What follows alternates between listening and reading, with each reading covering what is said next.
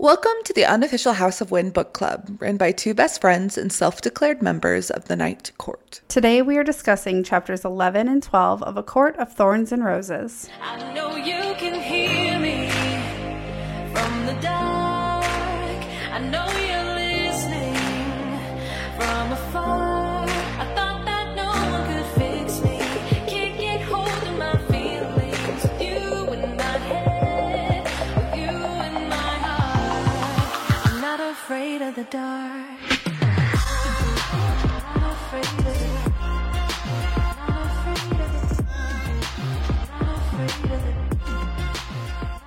Hey Libby, how's your week been going?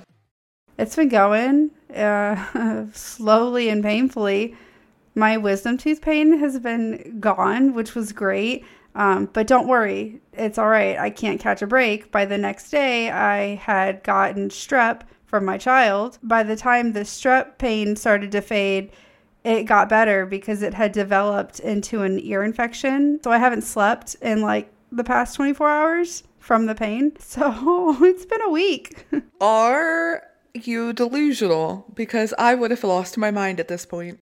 So I keep having to reread paragraphs in a book that I'm reading right now because I will realize that's not actually what the paragraph was saying. Like every part of me wants to go to sleep, but like won't. So yes. Have you tried like melatonin? Oh yeah, I did. Or like sleeping pills? I had Z-Quil, I had melatonin. You took Z-Quil and you didn't fall asleep? I did. Nothing. Like I felt it and I was like, man, I could crash right now. And I was like, yeah, do it, crash. No, didn't happen. Well, at least you've got some reading time in, yeah? Because you can't sleep? Yeah, a lot of rereading, but yeah. Do you have a new book you're on? Well, I have like 3 books that I'm on right now. How do you do that? Okay, look, one of them is an audiobook. It's the In Between by Hadley Vlahouse. I'm so sorry. I'm so tired. Hadley, I don't know how to say her last name right now, which has been phenomenal. And as someone who's like super anxious about death, like it's been very calm, reassuring. So I've enjoyed that. I'm in the middle of the Throne of Glass series because that's all I've got left of Sarah J. Maas, and I'm trying to pace myself. Are you like savoring it? I am. I don't want to be done, and I'm almost towards the end. I'm like halfway through her series, so there's that, and then I also got the I'm Glad My Mom's Dead by Jeanette McCurdy. Picked it up from a secondhand bookstore, which is like my favorite thing now. I'm so mad at myself for not looking for one sooner. Gosh, I've consumed it, and it's so hard to decide like which book I'm in the mood for. So I just kind of like roll the dice and pick one of the 3 and go with that. So I've got a lot of options right now. I love that. My update this week is a fun one. I know, I think it was like episode 1 or 2. I had said I'd lost 80 pounds. Yup. I just hit 90. Oh my gosh. So that's really fun. I'm at like 92 right now, 91. That's a lot. That's amazing. That's like 2 toddlers. Yeah, that's 3 of my kids. So yeah. I'm very excited because at 100 pounds, I'm going to do a photo shoot. And I think I kind of want to do a spooky ooky photo shoot in the middle of July or August. I love it. Yes. I just think it'd be fun. And do like -100 and balloons and the whole 9 yards. And then I was at the gym today and I was picking up these 2 45-pound dumbbells. And I was like, oh my God, because I was just thinking in my head, that's pretty heavy. Like I was just holding 90 pounds in my arms. And then I was like, that is what I lost off my body. Yeah. You were just naturally carrying that around and now it's gone. No wonder I was tired all the time. Jeez. Gosh, that's some hard work you put in. Like that's a lot. That's awesome. I did it in 4.5 months, which sounds like a joke. That's not a lot of time to lose a whole person off my body. So I'm excited. I can't wait to hit 100. And then my best friend that got gastric bypass is coming to visit, and we're going to do a photo shoot together. Yes. Oh, that's going to be great. We're going to post our old like side by sides and then us now. Very excited about it. I love that. Can we get an update though? I think we all are dying to know how baby Nova is doing, please. She is alive. Yes, Liv. We call her Bear. Her nickname's Bear. So Bear is alive. She's doing just fine. She has her vet appointment tomorrow, as of when we're recording this, to get her final like blood work done to make sure her hemoglobin levels are good to go. I think she's good to go. We'll know for sure tomorrow, but she's been acting like her normal crazy self. Well, good. Awesome. Okay, so question of the week. This is one of my favorite things. This week it is, how did you get your worst scar, Abby? When you asked me this question, I immediately knew which scar I thought of and why. I have a scar on my left knee that I've had honestly since I was in like second grade. I was riding my bike on my concrete driveway, and the driveway was at a slope, and I ended up falling off of my bike and skinning my knee on this freshly poured concrete, like rough concrete, for like 10 feet. Gross. No. Oh, man. You skidded. You went far. So much so that I, to this day, look down, and it looks the same as when it was healed. What? Yeah, it's been 20 something, I would say about 20 years, and it still looks the exact same. So that's my worst scar. Oh, and now I've got my gastric bypass scars. So I've got like 6 little scars across my tummy. But yeah, what about you? I have tiny little ones that aren't that noticeable. Like I had chicken pox as a kid. So like I have like little chicken pox scars. But like my worst one, when I was like 5, my appendix ruptured. My mom took me to the ER and they were like, oh, it's probably just the flu. Like just go home and have her sleep it off. She was like, no, like Mom's Spidey's senses were tingling, and up the street from us was a doctor. She like went up the street and was like, nope, like something's not right. What do I do? And so then I guess we went in to the doctor's office, and he was like, no, this is bad, because I was just immediately puking everywhere. Nobody could touch me because I was screaming. And so he was like, no, you go to a different ER, you get her in. This is appendicitis. And so I did. You would have just died. And that's what he said. He's like, if you did what they told you, she'd be dead. And so my mom took me in, and my brother was like a baby at this point. So she had my baby brother and 5-year-old me just vomiting and screaming everywhere. And my dad's at work and in the military, so it's not like he could just like up and leave and go anywhere. I was about to say, he can't just take some time off. No, he couldn't just take off. So they get me into surgery, and like midway through surgery, they come out and they're like, yeah, we don't know if she's gonna make it. Oh no. It's like, what? I have a pretty gruesome scar on my abdomen that will always be there, because at that point, it wasn't just an easy tiny little thing that could fade away like my husband got. Right. Yeah, like his is gone. Like he got appendicitis as an adult, like most people do, and the surgery has advanced, and there was no need for huge scars across the abdomen. So I will always have that. And honestly, I think it's really cool, and I really like it. So I'm glad you have a scar you enjoy. All right, you ready for your chapter? Chapter 11. Feyre hurriedly throws on layers of clothing and allows herself to hope that her father had sold their cottage and procured a ship to take them far away from all of this. She peeks back out the window to see if her father is still waiting, beckoning her, the silence telling her that nobody had spotted him yet. Feyre climbs down the trellis and wonders how her crippled father had even made it there. Even now, he was limping his way off the grounds. Feyre is mere steps away from freedom when Tamlin catches her. Tamlin lets his claws and fangs show, frightening Feyre. Feyre explains, more so begs him, to let her go after her father. Tamlin growls for her to take another look. Her father now replaced with ash arrows leaning against the gate. They rippled once and morphed into a stack of supplies, rippled twice and became her sisters, holding one another in tears. Feyre is confused and Tamlin annoyed as he reiterates that she was to keep her wits about her. Calling her a fool, he tells her to at least run away in daylight next time. Tamlin shames her further, explaining that this wasn't even as bad as the bog, and the bog isn't even the worst thing out there. Feyre spits out that he can't blame her. She could never want to stay there happily when she could be home with her family. Feyre wants to go home, but Tamlin belittled the thought, calling her home a miserable human existence in comparison. Feyre tells him that she made a promise to her mother to take care of her family, and every single day had been devoted to that vow. A vow that she is now breaking because she was trying to fulfill it by putting food on the table, but is now stuck here. Tamlin defends and states that she is fulfilling her vow by remaining here, as her family is now in better care than they were before. Feyre thinks back to her cottage paintings and how her family would soon forget it was her who had even put them there. Feyre rubs at her chest and says she can't give up on them. Tamlin reassures her that she is not. Her family is fed and comfortable, and he is a fae, so he cannot lie. Feyre appears shocked to realize that her vow to her mother is actually fulfilled then. Feyre takes a moment and then questions Tamlin about the lack of sentries, to which he explains are at the border. Since he is there, none are needed nearby. Tamlin has been trained as a warrior, spending most of his life in his father's warband. He expected to serve his father, not run the lands. The lands had once been well guarded, but the blight had weakened the wards used to protect them. It was especially unsafe to travel alone at night, more so for a human. Feyre asks what else has changed, and Tamlin answers, everything. Feyre later realizes she now feels hollow and empty with no purpose since her family no longer needs her.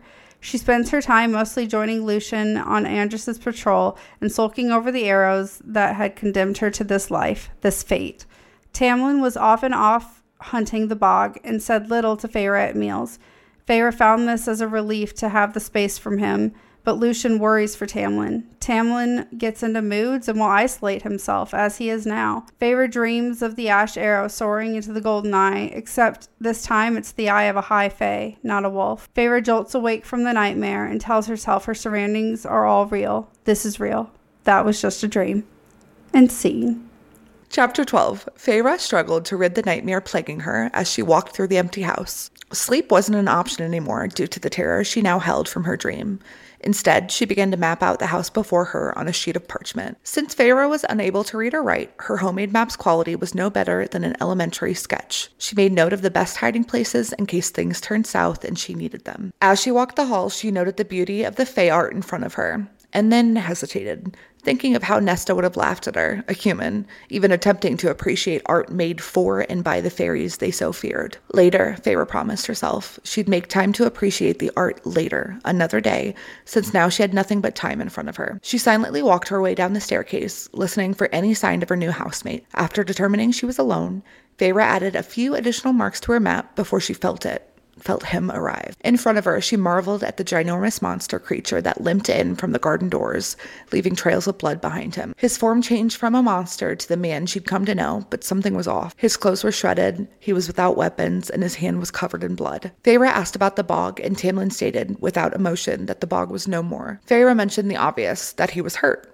Instead of answering, Tamlin diverted the conversation to the map in her hands. She embarrassingly exclaimed that she was just trying to learn her way around the house. Upon glancing at the rudimentary, at best, map, Tamlin questioned if Feyre could write. She didn't answer. Tamlin's blood continued to drip on the marble floor, prompting Feyre to ask where they could tend to his injury. He began to lead her to the small infirmary, and while she followed him, dodging the blood that continued to fall, she couldn't help but feel sorry for him. She felt for the man who was forced into isolation, forced into a life that he hadn't chosen. The closet-like room that was the infirmary was small, not a place that could easily heal the sick from even more than a surface-level ailment. Feyre realized that they might not need much more than this since they could do most of their healing with magic. Though, oddly enough, Tamlin's wound did not seem to be healing. Feyre began to gather supplies, and though hesitant at first to touch him, she cleaned, bound, and wrapped his hand. None of the wounds required any stitches. While she started to clean up the bloody mess in front of them, Tamlin continued the previous conversation. She couldn't write, but she learned to hunt and survive. She stated she had been forced to learn. That is what happens when you become responsible for other people's survival. All he replied was, "You aren't what I expected for a human." And with that, she turned on her heel and walked out of the room. The next morning, Feyre found herself yearning to be back at the art that hung on the walls of the manor, but as she was about to make her way there, she heard the men arguing in the dining room. Lucien was chastising Tam, asking him why he was just sulking and glowering when there wasn't much time. Time for what? That was unclear. Tamlin urged Lucien to back off, but Lucien stated that Tamlin was about to ruin everything. Talk of more monsters entering their land and barriers between courts vanishing flowed between the men. Feyre continued to eavesdrop until she accidentally knocked against the door, causing both the men to become aware of her presence. Not knowing what to do, Feyre asked Lucien if he was going out for a ride that day, and Lucien curtly said that he wasn't available today, but that Tam would escort her. Tamlin didn't look too happy about that, but let Feyre know he would go at her word. Nervous at the thought of being alone with Tamlin, she quietly said that she didn't want to go for a hunt. He asked her why she'd been going on hunts all this time when she was uninterested in hunting. Feyre changed the subject to him. How was his hand? He said that he didn't thank her for the night before. Feyre stated that there was no need, but he shook his head and explained that the bog's injury caused him to heal too slowly and that she had his gratitude. He questioned how she had learned to wrap his hand, and she had said it was because she had to be able to use her bow the next day if she was injured. Tamlin became quiet and then asked if anybody had ever taken care of her. The answer was simple to Feyre: no. Never. Lightening the mood, Tamlin asked if Feyre planned to ever use the knife she stole from the dining room table. Feyre was shocked and spitted that she thought nobody had noticed. Tam smiled and said if she was really planning on trying to escape his kind, that she would need to be a little bit more creative than stealing dinner knives. But maybe since she was so good at eavesdropping, she might learn something of value. Feyre blushed, embarrassment hitting her ears as she denied eavesdropping, but realized that there was no point in denying what she had heard. She questioned Lucien's statement regarding the lack of time and how many more creatures would make their way into his land. Tamlin stiffened and denied running out of time. He was immortal after all. All he had was time. He continued saying that everything would pass over and be okay eventually, but in the meantime, yes, more creatures would probably find their way into the wood. Tamlin opened a set of doors and announced they had arrived, as requested, to his study. No cliffhangers. That's a first. Look at that. All right. We're safe. I'm glad we're getting somewhere. You know what I mean? I enjoy, yeah, I'm happy to be getting more into the story at this point. Can I just say, like, I'm so torn at this point for Feyre, where she almost gets hopeful and I don't even say hopeful, just like happy. Like, her dad came for her. Like, he is crippled and he still did it. He did it and he came for her. And at the same time, you're just like, oh no, oh. And then she starts to question herself, like, wow, how did he get here? But she kind of like shoves it down where she doesn't question deep enough to like understand that, no, this isn't. No, she's just happy he took the effort and time and made it. Right. Like, he made the effort. Yes. And I literally wrote in my book, it's on the first page of chapter 11. She goes, my father, my crippled, broken father had come. And I put ... That's sad. Right.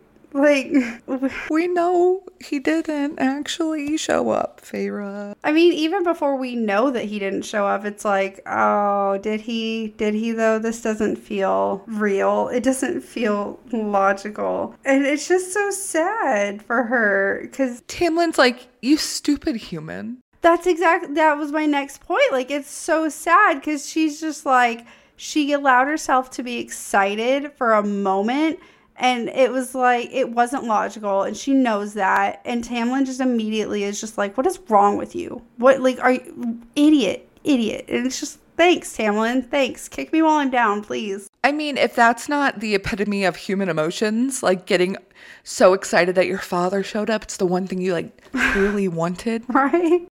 And then Tam to be like, okay, stupid person. Right. Hello. Why would he show up here without a horse? How'd he get here? Use your brain. You didn't have to be so mean about it, my guy. You could have just been like, hey, no, that's not him. I'm glad that she finally told him about the promise to the mom because she's been keeping this to herself. And Tam's like, why the hell do you want to go home? Like, we have everything you could possibly want. Your family's taken care of. Like, what do you need? But I also found it incredibly, like, it was so rude of him to be like, I mean, your existence is pitiful compared to what you have now. Thanks. Thank you. Like that. Because that was her whole purpose and her meaning in life was to be that role, to be that caregiver, to take care of her family. And he's just like, that was pitiful. That was nothing. You have it so much better. Like, dude. Yeah, he said your family's better cared for now than they ever were when you were there. My guy. It's like, we know it. Yeah, like we all know it. But these are things you don't need to be saying out loud. Like, come on. No, that was rude. Like, Lucien was not kidding a few chapters back when he said that Tamlin's like social skills were just complete trash. Because, yes, they are. Or, oh my God, when she goes down and she's thinking about that dream that she had, like time to paint, more time with her father. Everybody was often married. And she realized that that was only her dream. It wasn't the dream of her family. I wrote, ow, because that hurt. And what got me too is literally, wow, yeah, it's literally right after it had been my dream, no one else's. I rubbed at my chest. Like, to me, it's like her heart was breaking. She was like physically trying to console herself for this emotional like brokenness that she's now feeling. The line under that, I know we're talking about a very specific part, but the line under that said, even if I had been a fool, a stupid human fool, to believe my father would ever actually come for me. Oh. That makes me so, it hurts. It really does. I said, there goes my heart. Like, yeah.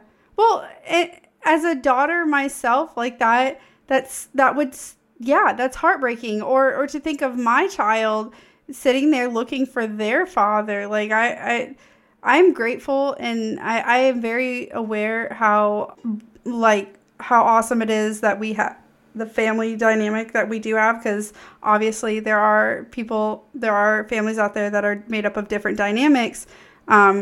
And it makes me sad to think of a child waiting for a parent that's not gonna show up. It hurts. It hurts my heart, and it's not fair, and nobody deserves that.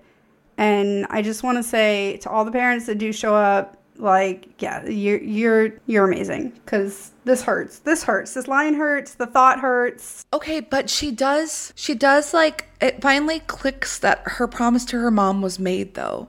So as sad as that was, as heartbreaking as it was, a couple sentences down, she's like, but then I realized that my promise was officially completed to my mom. I feel like she's almost sad by that, though, too, because, again, her whole purpose was to fulfill this promise. And now that it's fulfilled, she's even more so like, I have no purpose here or there. Like, even if I did leave, there's no reason for me. There's nothing there. I'm not needed anywhere. And like we talked about earlier, that they have no purpose for her. They're like, walk around, my friend. Why? Why am I? Just why? What am I supposed to do? I would be feeling the same way. That when people ask, like, oh, if you didn't have to work, what would you be doing? Honestly, I don't think I could just do nothing. I don't think I could just have no purpose and just lounge around in luxury. I don't think mentally I could handle that. I would volunteer or something. No, I know for a fact I can't. Because we moved here, and that was the whole, I will just be a housewife in Italy and relax. And that... I mean, I don't think that lasted a month for you. I don't think you made it a month before you were like, nope. No. No, I think if you're somebody that's ever been in survival mode, to then not be and not have anything to do but just exist, I think it feels more alarming to do that than being in that survival mode, because you're just not used to it. I hated it. She's like, enough about me. Can I learn some more about you, please? Deflecting, Feyre, deflecting. And so we learned that Tamlin spent most of his life in his father's war band on the borders, training as a warrior to one day serve him or others. Running these lands was not supposed to fall to him. Okay. He almost seems like resentful of his title and position, where like he's just like, I didn't want this. I don't... not that he says he doesn't want her there, but he's just like, I don't want to have to be doing any of these things, and here I am. But when he's sitting there with that like resentfulness of his title, it's almost like his attitude towards the position he has in life is he projects that negativity on literally everything else around him. And he's being very dramatic, and he goes, everything's different now. Everything. Oh my gosh. And she's like, what's different? And he's just like, everything. I said the drama. My guy. Come on. Like, I'd be like, cool. Do you want to elaborate, please? Because that was not enough. No, just everything. Dramatically looks into the camera. I bet Feyre's just like, I don't have time for this. Whatever. Okay. Yep. Great. Everything. Cool. Thanks. Bye. Like. So I like how she wakes up the next morning and she sees Lucian, and she, was like staring after Tam for a little bit. And, or I guess her and Lucian were both staring after Tam. And Lucian goes like pale, right? And so Farrah goes, you worry about him. And Lucian goes, yeah, he gets into moods. To move. You don't say. Really? I would have never guessed. The drama man gets a little bit dramatic. Angry temper boy. Temper monster man. Claws keep popping out. But what really stuck out though too was that Tamlin not being around was a relief to her. Like she could almost just be like, like she could breathe. She was fine being around Lucian, who clearly doesn't like her still. And it wasn't even about being liked. But there's a friendship budding there. Oh, yeah, I agree. I think there's a friendship budding there. But it's not even to her. Like, she doesn't mind not being liked. But, like, Tamlin, who I believe Tamlin, in his weird, warped way, is making more of an effort to have some form of relationship with Feyre than Lucian is. And yet, she is so put off by him. And Lucian, who could care less, within reason, I guess. Lucian, who could care less, she doesn't mind being around him. Like, that's a relief as long as Tamlin's not there. Like, it's fine. Everything's good when Tamlin's not there. Imagine how that makes Tamlin feel, though. I mean, we see him in the next chapter getting mad at Lucian. Do you blame him, though? No. Okay, speaking of the next chapter. Okay, imagine, like, waiting for him to come home, and you realize nobody's up, and so you sneak downstairs and start mapping out in the middle of the dark this house that you still don't completely understand. And then in through the doors of the garden, he limps in his monster form. She's like, oh shit, I forgot about this. I forgot he looks like that. He turns into a human and is just dripping blood from his hand. And it's like, hey. No big deal. It's totally fine. It's fine. I'm good. Don't mind me. Oh, I do have my favorite quote now that we're talking about chapter 12. Well, I have a couple, but the first favorite quote is when the second page of chapter 12 says, I had plenty of hours now, a whole lifetime in front of me. Perhaps I'd figure out what I wish to do with it. As we were talking about, she doesn't know what to do. It seems daunting. I mean, is it not still daunting now as a human? Yeah, she's human too. It just...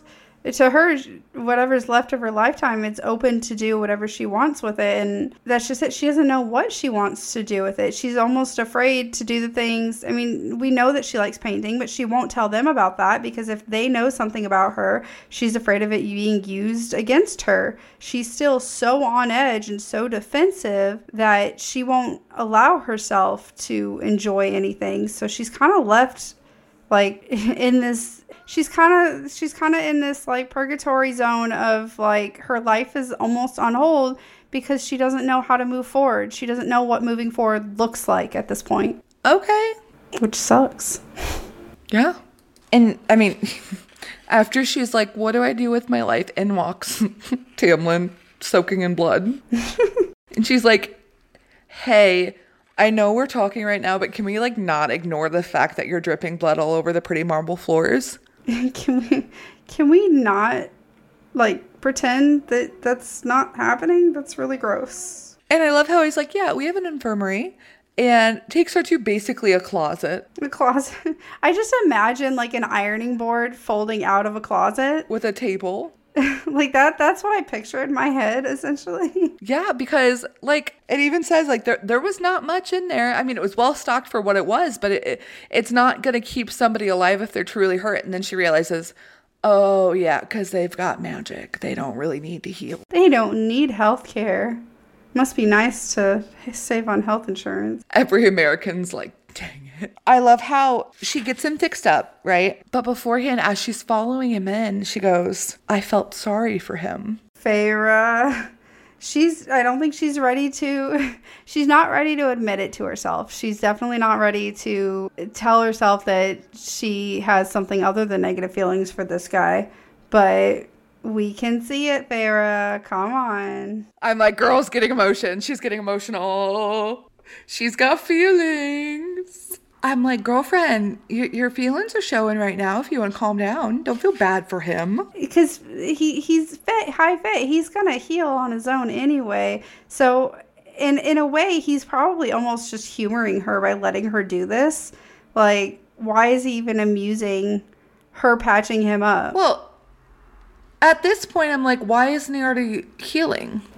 That's true. Like, should it still be like an open dripping wound? Yeah, I guess it could be considered significant then if it wasn't patched up or like self-healed by this point. She even says, but this wound wasn't healing. And so I'm like, oh, that's not good. So she like wraps it up. And then he's like, ma'am, you cannot read or write. How do you know first aid?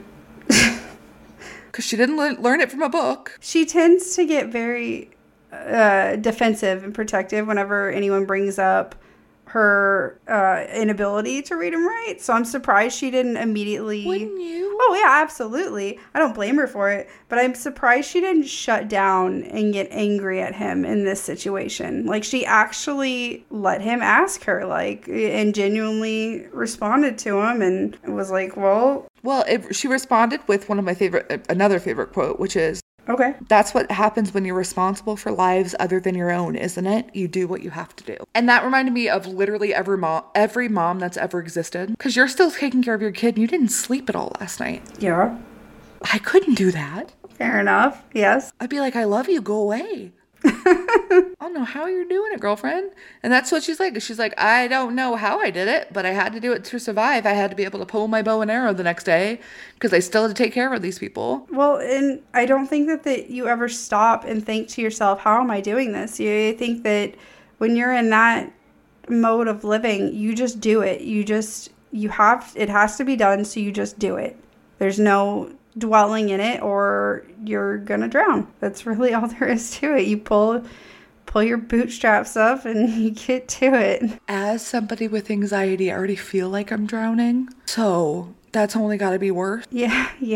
I think for me, if I were in this situation, if I took a moment to be like, look at all the stuff that I'm facing and dealing with, and really let it absorb and think about what I'm going through, I think I would... It'd be too much. I would go and suffer internally. I would immediately be... It would be too much to handle. You just have to... You just do. And I think that's Feyre. She just does. Oh, my God. How are we forgetting about the quote where Tamlin goes, has anybody ever taken care of you? Oh my God. You know what that makes me think of? It makes me think of when people are like, are you okay? And you're like, you want to say yeah, but then you just start crying. You're like, dang it. Like, that's what that was. That was the equivalent of are you okay? Like, no, really, like, how are you? And it's just like, Has anybody ever taken care of you? And she goes, no. Okay. All right. That broke my heart, but that's fine. Right. You know what, Feyre? And then Tamlin, like, instead of like a really sweet, like, you know, because they were talking about how she is having to take care of other people. And instead of saying something nice to her at the end of that, he just goes, yeah, so you're not what I thought a human would be. And Feyre literally is thinking, fuck you, and walks off. Girl, I don't blame you. Yeah. Again, those social skills. Man, bro, what happened? He clearly doesn't have the Riz. I don't understand. Okay, no, but if we're talking about social skills, this woman goes and eavesdrops on a private conversation. A little rude. Girl, I know you're just trying to exist, but like a little bit of privacy would have been nice for them. Does she give them that? No. Oh, no. What gets me is how they don't seem to notice. Like, I'm sorry, Mr. With Fae superior hearing, you don't notice? Do you think it's because they were so emotional in this conversation? It would have to be. I don't see any other reason that they wouldn't have picked up on any shuffling noises, because there's no way as a human she could have been that silent enough for them to not pick up on her. And I mean, what they were talking about was so vague. That's what drove me up the wall. They're literally like, Tamlin said, back off to Lucien. And Lucien goes, back off while you steal our fates and ruin everything? Right. I said, my dude, what are we ruining? Can we get a little bit more specific? What, like, something big is obviously going on. And Feyre, Like, don't get me wrong. I love a story build, but like, I want to know now. Tell me. well, we've been teasing it. We've got who the heck is she? Right? And now everything's being ruined. They're still wearing their fancy fox masks. Everything's a big secret, and I don't like it. I don't like it. I don't like when people are like, we'll talk about it later. No, we won't talk about it later. You tell me right now, or I'm going to stress out for the rest of the day. I think it's because I'm a very nosy person. I'm like, you can just tell me now. Like, there's certain things, you know this, that your husbands can't tell you about their jobs. Yes. Oh, I get so, like, I rationally know it's not information that I can be privy to. See, I'm just the only way I can handle it is if just don't even bring it up to me. Just don't taunt me with it. Like we cannot make it to a birthday or a holiday in this house without giving a gift. Like we always exchange gifts early because we can't handle it. And the only way I can do it is I'm like, you just don't even tell me. I see that there is a box in the closet. I don't know what's in the box. I know it's for me, but don't talk to me about it. Tell me what it is. Right. Like if you don't talk to me about it, I can do it. But like I can't handle started and then you just be like, oh, just give it a few days. No. So not only are they talking about it and like keeping information from us, Tamlin is being a sassy pants. Yeah. He goes, watch your mouth to Lucien. Watch your mouth. Whoa. Hey now. Ka. He's like, don't push me. And I was thinking, Lucien, please push him. Please, I just want to see what happens. Do it. Push him, Lucien. Do it. Stir the pot. I'm like, he's being a sassy frost. It's only getting worse. Come on. Is for someone who is so sassy and has so much attitude, he folds with Tamlin. And I don't quite understand it yet. You've said this before. Did I? Okay. Well, yeah, I stand by it then. Mm-hmm. And I'm only saying that because I wonder, do we have any more context now? Like, I think you're right, because you were saying that, like, you believed it was out of a respect thing. And, like, I guess to me, I'm still waiting for more information on why we should respect him so much. Because, like, to me, like... Because we don't. Because I do not at this point. I don't... Like, I don't have a lot of respect for this man. I'm still waiting for the turnaround. I'm waiting for the like, oh, I see it now, because it hasn't hit yet. He still frustrates me. Well, do you feel any of the not the guilt or any of the pity that Feyre's starting to feel? Does any of that move to you? Because personally, I literally thought boo-hoo. Right. No, I don't.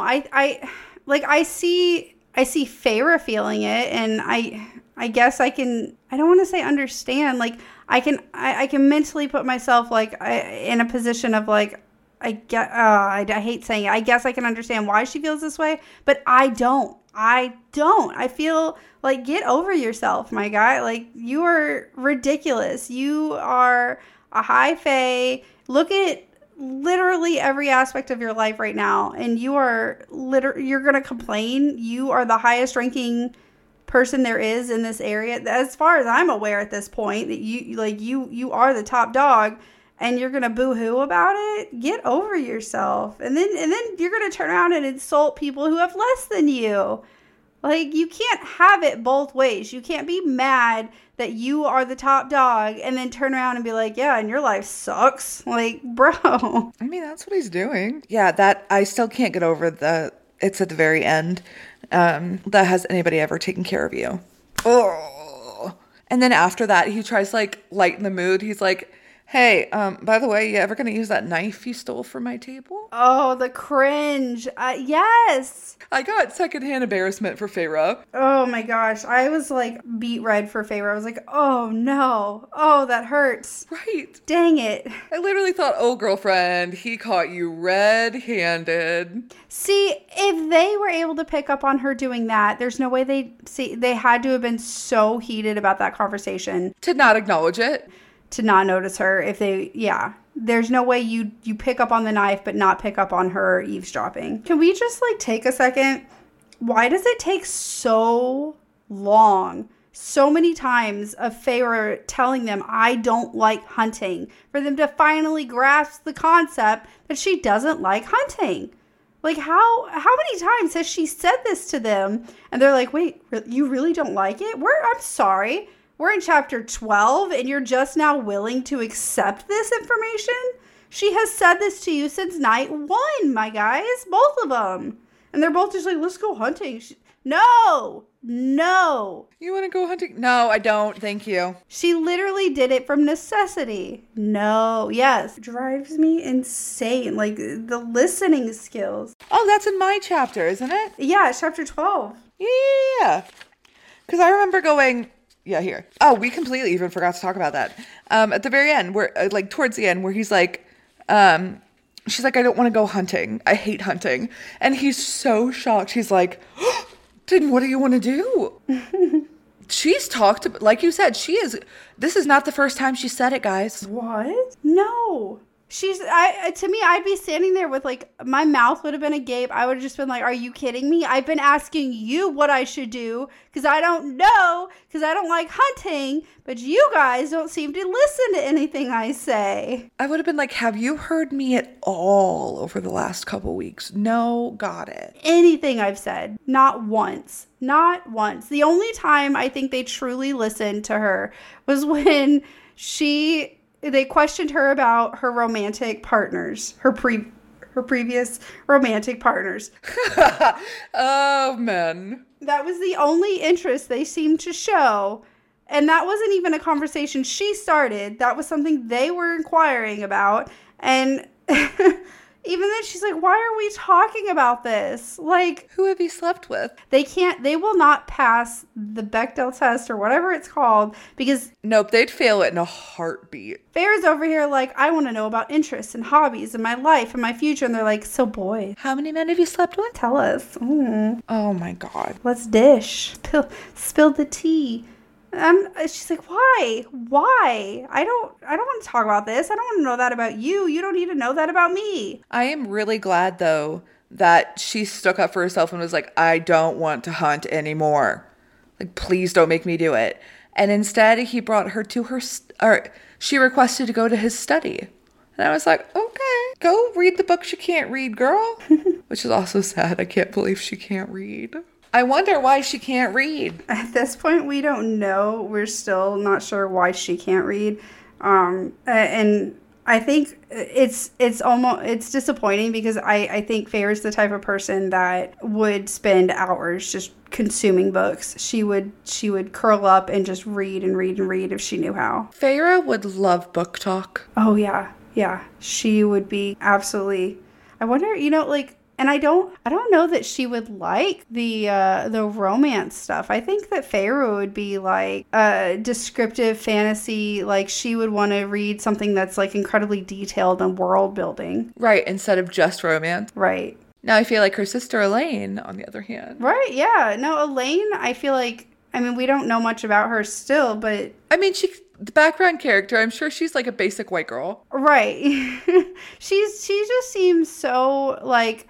easily swept off her feet, I would say, that I think she would be into that kind of stuff. I don't know that she'd like the spiciness. I feel like Elaine's too innocent for spice. It would probably like embarrass her. I think so. Oh. I feel like, I bet she would be a Howl's Moving Castle girl. I really do. I really think she'd be, yeah. Elaine? I think she'd like that. I don't know. It is a very nice storyline, so maybe. My favorite word. Oh, speaking of, what's your favorite quote? Yes, my favorite quote, we super past it. Let me just go back. Well, my honorable mention was when Farrah mentally was like, shit. Like, I was just like, that. It just got me. That was funny because it was when Tamlin caught her. Made you giggle. Yeah. And it just, so yeah, I get that. My favorite quote, she is talking to Tamlin about the bog not being the worst creature in the woods, and he's basically saying that like he's strong enough to beat it, and like they don't need more sentries because he's there, like talking about how tough of a guy he is.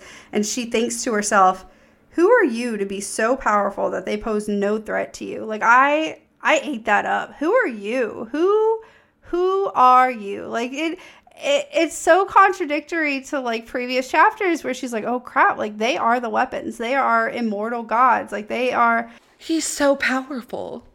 Yeah, and then she's just like, who are you, my guy? Sit back down. You don't impress me. You are not even a blip on the radar. Get over yourself. You don't impress me. Get over yourself, dude. Like, no, thank you. It just... That was beautiful. It was great. It was comedic and sassy, and just, you could just feel the irritation in Feyre at this point with that line. I was like, that was good. Libby, you know what time it is? Well, it's like almost 10 o'clock here in the morning, but I don't think that's what you meant. No, I meant it's time for Star of the Week. Then yes, I know what time it is. I gotta tell you guys a story. I've been a little stressed out recently. No. It's been a little bit of a stressful period. And last week, I switched up the bios on the Stars of the Week. Now, if you go back and listen, they are perfect now because I re-edited them. But I really wanted to say an apology to this week's Star of the Week, Crescent Cat Co., because I absolutely adore her stuff, and I read her bio last week. So I'm sorry. But our Star of the Week this week, officially, with the correct bio, her name is Crescent Cat Co. And she is obviously on Instagram and Etsy, our two favorite places to share. She has some of the cutest stuff. Like, I don't want to say any Star of the Weeks are my favorite because that's rude. I can't have favorites. It's like picking a favorite child. I could pick a favorite child. Well, you only have one kid. That doesn't count. I know it counts. All right. I easily can pick my favorite child. Well, she is one of my favorite Stars of the Week. Specifically because I am a true believer. If you have a cute cup, you will drink more. Yep. Fair. And this woman has just mugs and coffee cups and like the little glass ones with the wooden lids. You know what I'm talking about? Yes, those are so cute. I do. And her styles are amazing. She's got like tarot card ones, which I'm getting into tarot, so it's like amazing. And she has, of course, our favorite quote from the whole series, "To the stars who listen and the dreams that are answered." She has it in one of the iced coffee mugs, Libby. I love her whole vibe. There's like a spooky vibe, but like not spooky at the same time. Like witchy, not witchy, where like I'm not. Exactly. Yes, I love it. It's perfect. No, she does bookmarks and bags and lids for her. They're called beer can glasses, the little coffee cup glasses, the iced coffee glasses. There's a mug that I really like on there, and it's not ACOTAR related, but it's a mug with like two kitty cats and the pride flag, and it says Alley Cat. And I love it. I love the play on words, and it's because it's also supposed to be kind of like ally cat. Yes, it's cute. I love it. Oh my god. Oh, she also has a bookish one that says slow burn, and it's burning books. Yeah. Which is all of our besties' books are some slow burn. So that was amazing. There's so much I want from her shop. There's another mug. I'm gonna buy out her whole shop. It says it's the villain for me, and I'm like, yep, that's me. That's my whole thing. I do have to let you know that I will be placing a large order the minute we are done recording because I love them. So we've droned on about how much we love this woman. I'm going to go ahead and read her bio for the first time ever. She says, "Hi, I'm Sarah. I live in Atlanta, Georgia, and started my Etsy a little over a year ago. I pulled the trigger on a circuit and started making all things witchy, whimsical, spooky, and cute. It was definitely a slow start, but I have loved every minute of it. I love thinking up new items and designs to create and have a blast coming up with cute ways to pack them and make the experience for my buyer extra special. I have been slowly building up my Instagram following, and getting to meet other small creators / shop owners has been so lovely. That's actually how I got into ACOTAR. I was hearing so much about it, I just had to see what it was all about. And I'm so grateful I did. Though it has kind of become my entire personality trait / shop, but what can you do? Honestly, my Etsy shop is my hobby right now, though I do love to dabble in random crafts I see on TikTok, going on walks with my boyfriend, reading, and cuddling with my cat, Ollie. I think I'm most proud of how far my little shop has come. I design, produce, publish, market, and pack everything on my own. Hopefully one day it can be a full-time job. I'd be so happy if your listeners would follow me and check out my shop. I have plans to add many more bookish / Sarah J. Maas items in the coming months, and I do frequent giveaways. And she's our favorite. And Libby, I completely forgot about this, and now I can use it for my big order going in. We have a Etsy shop. What is that called? Gift code? Promo code? Discount code? We have a discount code. It's ACOTAP15. So ACOTAP 15 for 15% off her whole shop. If you like really cute mugs or totes, my friends, you are in the right place. Don't ask yourself if you need them. Do you want them? The answer is hell yes, and I'm going to burn my whole wallet. She has one that says cats over people. Are you kidding me? It's perfect. Perfect. So she does have a ton of math stuff, but she also has some witchy fun stuff. So please go check her out. Calling all dreamers. We want to hear from you guys. As always, send us an email to acourtofthornsandpodcasts@gmail.com. Slide into the DMs on Instagram. Check out our TikTok. Tell us everything about how you found the series, your favorite characters, your least favorite characters, your questions that you have for us. Let us know about times that you also did not sleep for 24 plus hours. We're waiting to hear from you guys. To the people who listen and the dreams that are answered. We'll see you next week. And remember, don't let the hard days win. I know you can hear me from the dark. I know you're listening from afar. I thought that no one could fix me. Can't get hold of my feelings. With you in my head, with you in my heart. I'm not afraid of the dark. Words are hard, Libby. Are we Googling? I am. I love it. Purgatory.